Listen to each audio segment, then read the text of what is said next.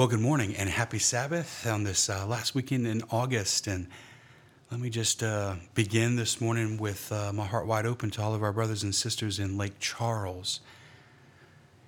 Anyone in western Louisiana, eastern side of Texas, who's been affected by Hurricane Laura, certainly our prayers are with you. This morning here at Grand Isle, at Our Lady of the Isle, we offered Mass for all of our brothers and sisters who have been affected by Hurricane Laura, all those who are suffering because of the consequences and impact of the storm. And, this weekend, the gospel readings really kind of point to the reality of suffering. And gosh, for those of us in South Louisiana, we just know that very personally right now because of everything that happened this week with Hurricane Laura. I shared with the good people here in Grand Isle this morning just that we, on the eastern side of Louisiana, especially here on the island, so vulnerable to storms, just have much to be grateful for. And I want to just put things into context as we consider the reality of how many people are suffering today. I have these notes in the bulletin, also notes on the website. You may want to just kind of glance at these as we kind of walk through a little conversation about the impact of Hurricane Laura. 1.5 million, that's the number of people who were either evacuated or displaced because of the storm. 910,000, that's the number of customers who lost electricity and probably won't have it back for, weeks or maybe even months. 65 miles per hour, this is a fascinating statistic here. That is the increase of maximum sustained winds within a single 24-hour period for Hurricane Laura. In 24 hours, Laura went from a tropical storm to a Category 4 hurricane.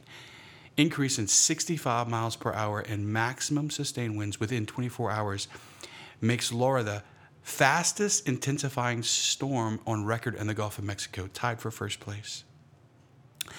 15-foot storm surge, let's kind of put that into perspective. A lot of the devastation is because of the wind and just the reality of the storm surge, right? Recorded 15 feet of storm surge. Let's put that into perspective. Water weighs 8.4 pounds per gallon, and that's a lot of water, right? So imagine you have a 15-foot tall storm surge, probably has a girth or a depth of 10 feet. So that's 150 square feet of water, which weighs 8.4 pounds per gallon. And let's say that that's a wall moving at 48 feet, right? That's the length of the rectory here. And Our Lady of the Isle would put 60,480 pounds of pressure on this little bitty rectory. That's like 10 pickup trucks moving at 15 miles an hour, pressing into your house. Just imagine just what that does to structure, right? And of course, $25 billion. $25 billion. That's the early estimates of damage that will be inflicted on human beings, people's lives because of Hurricane Laura. A lot of people suffering right now. A lot of people suffering. Some of us are suffering because we know people in Lake Charles. Some of us are suffering because of what's physically happened to us. But, I was with my mom and dad for the hurricane and just reminded that suffering is just a part of life, right? Physical suffering, whether it's for any source or root, right? Suffering is one of those things that touches every one of us. It doesn't discriminate whether you're rich or poor or the color of your skin or you're a saint or a sinner or somewhere between. Like, suffering touches every one of our lives. It affects all of us. Suffering. I want you to think right now about perhaps maybe where you're suffering, or maybe when in the most recent past where you or someone that you know was suffering. Let's make it personal today. Can't talk about suffering without it becoming personal, right? Because a lot of what I'm going to share with you came from my own personal history and my own personal experience of suffering. And if anything that I share with you today kind of is a light that shines on your own suffering, then please God that we would listen to his voice today. I was brought back to several years ago, doesn't matter when. I was going through something, probably the hardest cross I've ever had to carry, you might say. It was the hardest thing that I've ever had to endure. Someone in my life was going through their own particular struggle with their own particular addiction. Doesn't matter who or when it was, because I'm just going to really zero in on how it affected me and what stirred in me and how I experienced suffering in that point. But as they were going through their addiction, I remember writing in my journal several times during that stretch of suffering 4 things that I felt. See if, as you look in your own life, if these kind of ring true. I felt powerless. I felt trapped. I felt like I wanted to escape. And I wanted to blame. I think a lot of us know what that's like. See if that resonates with you. When you have suffered, I felt powerless. I couldn't get out of it. It was bigger than me. I was out of control. I couldn't stop it. I felt powerless. And because I felt powerless, I felt trapped. When any of us are trapped, certainly me at that moment, we want to escape, whether it's physically getting out of the suffering, when if we can't physically change the circumstances, then altering our consciousness, you might say, escaping with food or liquor or vegging in front of the TV or any form of escape mentally. When we feel powerless, we feel trapped. When we feel trapped, we want to escape. And when we can't escape, then we want to blame. Blame the circumstances, blame another person, blame God, blame something, blame life, blame whatever. But those are the 4 most, I think, personal things that I experienced in those moments. Powerless, trapped, escape, and blame. And I wonder if you've ever experienced those things yourself. You ever feel that? Ever suffer and feel powerless, trapped, like you wanted to escape, but you couldn't? And have you ever blamed someone in the suffering? Now, there's got to be another way, right? There's got to be more. And what if today God could speak to that? What if God could say something to you today that might give you hope in the midst of your current suffering, or give you hope and something to hold on to the next time you suffer? What if God could say something like that today? Because in today's gospel, which comes from the Gospel of Matthew chapter 16, he did speak to it. In fact, he said it very specifically. We read in verse 13, and I quote, Jesus began to show his disciples that he must go to Jerusalem and suffer greatly. End quote. Let me say that again. Jesus intentionally revealed to his disciples that he was choosing to go to Jerusalem, knowing that he would suffer greatly there. And I was brought back today as I read that to my journal when I was suffering. And I was kind of in this moment. I was several years ago, I was just begging God for help. I was in the Adoration Chapel and I wrote several things in my journal. I have those in the notes. I want to lift up a couple of those to you. The first thing that I remember writing down is that Jesus reminded me that he chose to suffer. No one forced it upon him. I grieve sometimes when I hear people talk about the cross.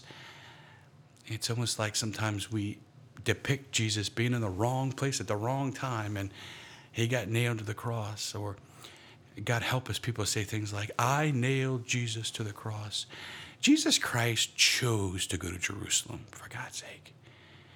He chose to go there. He knew what he was doing. He entered into suffering. He even said in the Gospel of John, verse 10:18, he says, no one takes my life from me. I lay it down on my own. I have the power to lay it down and the power to take it up again, end quote. Jesus Christ chose to give himself to us completely, and he chose to enter into every human situation. He chose to enter into suffering. I remember writing that down in my journal. Second thing I wrote in my journal is that God knows suffering. Like he knows what it's like to suffer. And it doesn't mean it takes mine away, but just means that I can go to him in it, right? Because he knows suffering.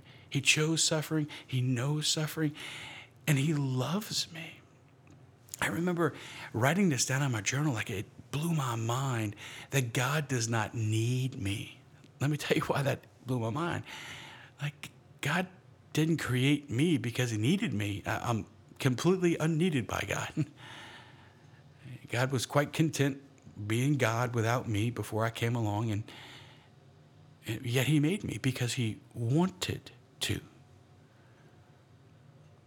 He wanted to. He desired me to be in existence.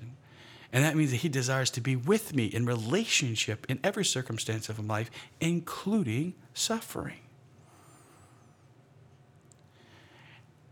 And because he loves so deeply, gosh, he grieves so deeply. He said to me, one's capacity for suffering is directly proportionate to one's capacity for loving. Let me say that again.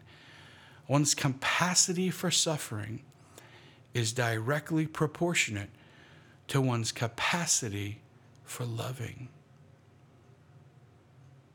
I've heard stories in the past of wives having to look their husbands in the eye and say some painful things, or husbands having to look at their wives and say some painful things, or parents having to say things to their children which they knew was going to hurt, and grieving, right?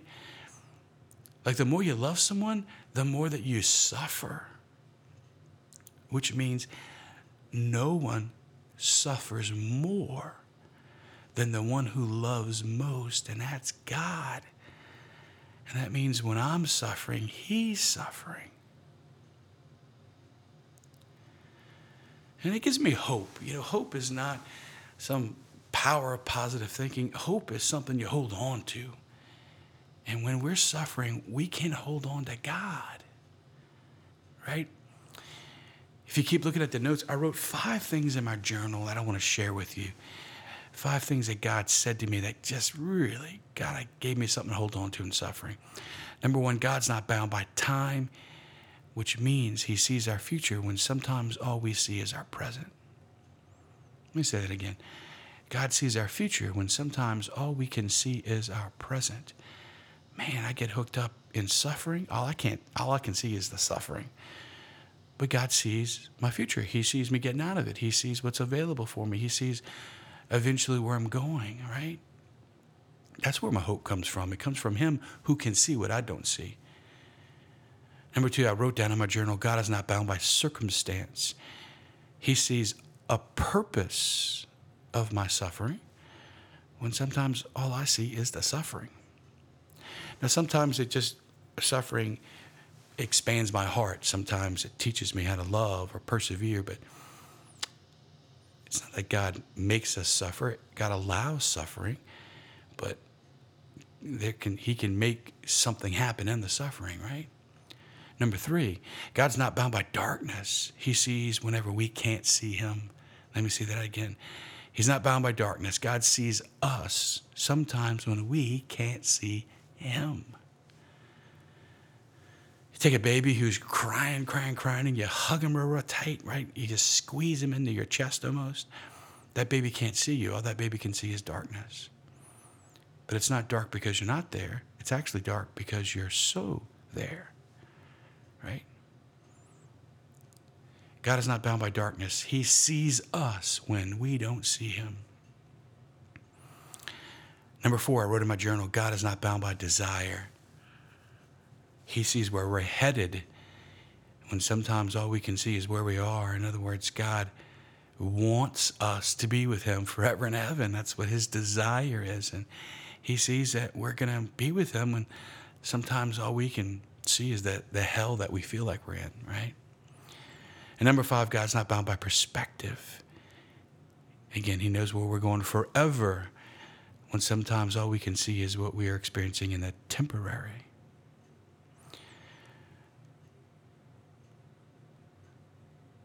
Suffering, it's just a part of life. It's not about what you suffer as much as about how you suffer. It's not necessarily about what you feel as much as it is as much about where you're going with what you feel. And my prayer for us today is, the good people of God, is that we would just have the courage to ask God to show us where he is in the suffering.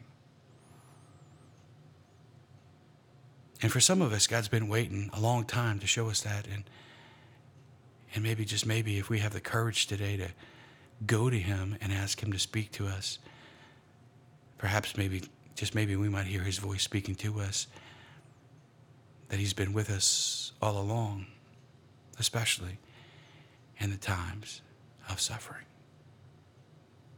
God bless you.